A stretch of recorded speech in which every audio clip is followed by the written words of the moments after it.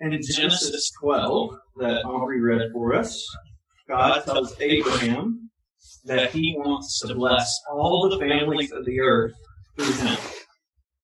Then in Psalm 86, which Virginia read, King David says that God is drawing all the nations to worship him.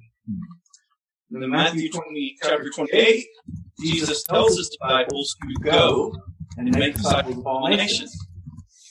Then, in Revelation chapter 7, John sees a great multitude from every nation, all tribes, peoples, and languages, who stand before the throne of God, praising him with palm branches and shouts of joy, saying, "Salvation belongs to our God, who sits on the throne, and to the Lamb." I think everyone will recognize a common theme in those passages. They come from all over the biblical landscape, don't they? The beginning, the middle, and the end. But they point to a single direction. A separated, divided humanity, unified before God. And it's not a forced march of unity. Nor is it a romantic idealism. The unity has been hard won through the Lamb who gave himself as a sacrifice for sin, for our sin. And those who have found this unity in the Lamb are gathered around him, having given themselves as a sacrifice in return. So taken together, all of these passages tell the story of how God has worked in the world, how he is working now, and how he's going to work in the world. So first, I want us to look at how God has worked in the world. God, throughout history to today, has chosen individuals and families to make them a blessing for the world. You know, the amount of brokenness and evil in our world is staggering. And because of technology, we are more aware of this today than any previous generation. More than any other time, we're presented with live updates of the terrible things that are happening everywhere, all the time.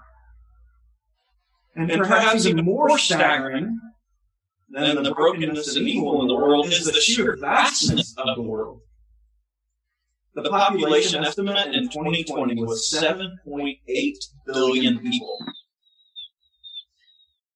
At the end of our service today, we're going to name together the billions of people in the world who do not worship Jesus, who have not been invited, as we'll say later, to the table of the Lamb.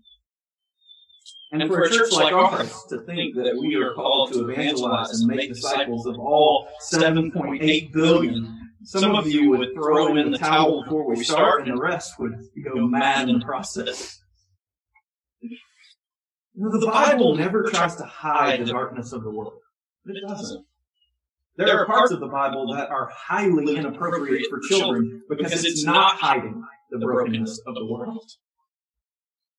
It never attempts to oversimplify or whitewash the way things are. And instead, what the Bible does is it shows that within the vastness and within the darkness, God, the Creator, is still at work. And he works much more patiently than most of us do. Throughout time, God has worked by choosing individuals and families to make them a blessing for the world. And he still does this right now with people like you guys, like me, all of us. Take the story of Abraham. Abraham's just a guy. He is. And in one significant way, Abraham is a failure of a guy. He's a guy with a wife, past middle-aged, still with no children. No ability to leave anything behind him when he dies. He is going to be forgotten from history. But God shows up in Abraham's life, and God tells Abraham, leave your homeland. Go to a land I will show you. I'll make of you a great nation, and I will bless you and make your name great, so that you will be a blessing. And you, all the families of the earth, shall be blessed. And so begins the long, painful road for Abraham of learning to submit his life to another, of learning to live by faith instead of by what he can see. But in this process of learning to submit to God, Abraham unexpectedly puts himself in the way of God's blessing. He didn't see this coming. His family, despite all its flaws, and there are lots of flaws in Abraham's family, they still become a blessing for generations. So if you read the book of Genesis, which I encourage you, sit down and read the book of Genesis, little by little, work your way through.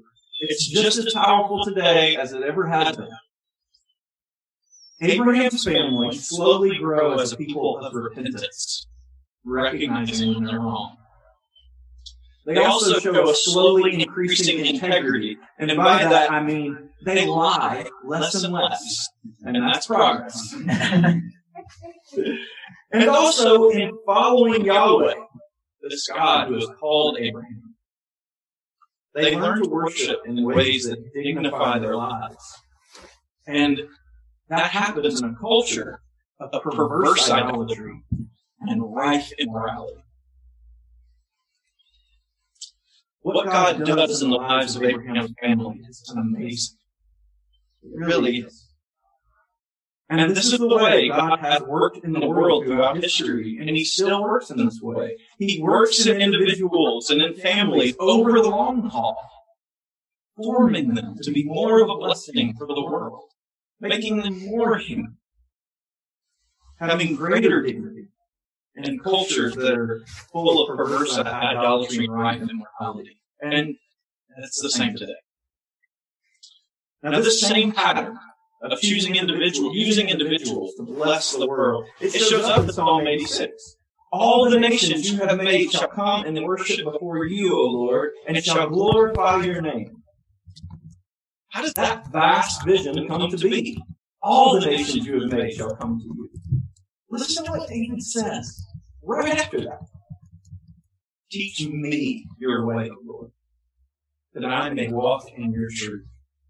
Unite my heart to fear your name.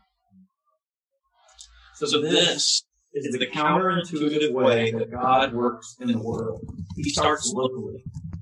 And when I say locally, I mean as local as it gets. With me and with my heart. Uniting all its fragmented loyalties to fear Him alone. And with you and with your heart. Uniting your heart and all its fragmented loyalties to fear Him and Him alone. You know, the world's problems, our nation's problems, if you're listening into the news, if you're on social media, all these things are presented to us as vast ideas that require vast solutions. And it is complex. I'm not trying to make it smaller than it is. But a Christian faith always deals with the concrete, with you and with me and our hearts, and where we stand before God and before the world. So the question really is, are you on the kind of course with God that is continually uniting your heart to fear Him? Or are you on a different course? This is the way that God makes us a blessing to the world. God chooses individuals and families and shapes them. And that process always begins in surrender and in submission to God. So are you doing that? So God has worked in the world. He is working in the world right now by calling people like you and me to submit to Him. But there's another way He's working right now. He's working through the church, as broken as it is. The church is God's way of bringing His designs into the present. So the vision of heaven in Revelation chapter 7 that we heard, it's mirrored on earth through the life of the church. So every Sunday, our church recites a creed right after the sermon that the church has recited some version of for nearly all of its history. One of the phrases in the creed is, I believe in the one holy Catholic Church. And the word Catholic here means the universal church. The church in every place gathers as one people around the Lamb who gave himself as a sacrifice for our sin and redemption, so that we might receive the Holy Spirit and become a greater blessing to the world as children of Abraham, of his family. So whether it's an African woman worshiping under a tree today, or a Chinese man who worships underground, holding his scriptures tightly, treasuring them because he's not allowed to have them, or Americans worshiping under a pavilion or on a Zoom screen, we proclaim the same creed. Our belief in one God, the Father, the Son, and the Holy Spirit. Listen, we are not an independent church. And if you try to claim to be an independent Christian, then you are going to be disconnected from God's plan for the world. We're a global church. Our faith and our work don't belong to just us. They're the faith and the work of the church throughout the world. And their faith, their work, is ours too. And God is using the church through this global unity under the Lamb. So the language of diversity and unity and equality, this language is so important to our culture and country right now. And frankly, our culture and our country have tried to take this language from Christianity, but eschew Christianity. Where we can, Christians need to affirm these things in our culture. Listen to what the Apostle Paul says in Philippians 4. Whatever is true, whatever is honorable, or whatever is just.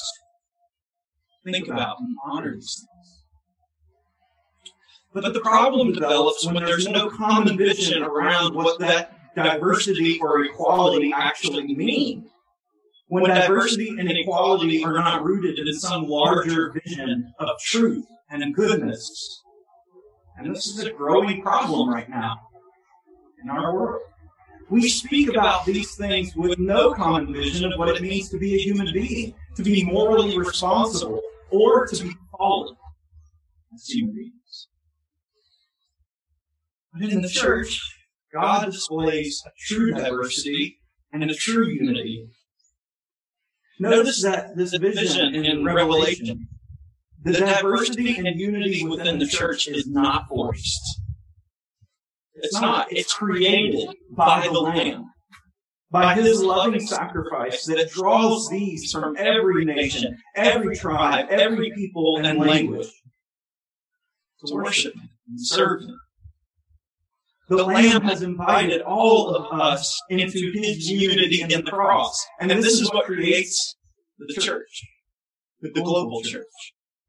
He invites us to be forgiven and loved in spite of everything that we've been, everything that we've done. And when we receive this in our lives, Christ's love and forgiveness on our behalf, we can present a true unity to the world that is hard won through the blood of Christ and the devotion of the church. We can say with the church past, present, and future, we believe in one God, the Father, the Almighty, maker of heaven and earth. We believe in Jesus Christ our Lord. We believe in the Holy Spirit, the Holy Catholic Church, the communion of saints, the forgiveness of sins, the resurrection of the body, and the life everlasting. God has worked in the world through people like you and me, by calling us out to walk with Him, and to learn and grow in relationship with Him, and to become different people than we were.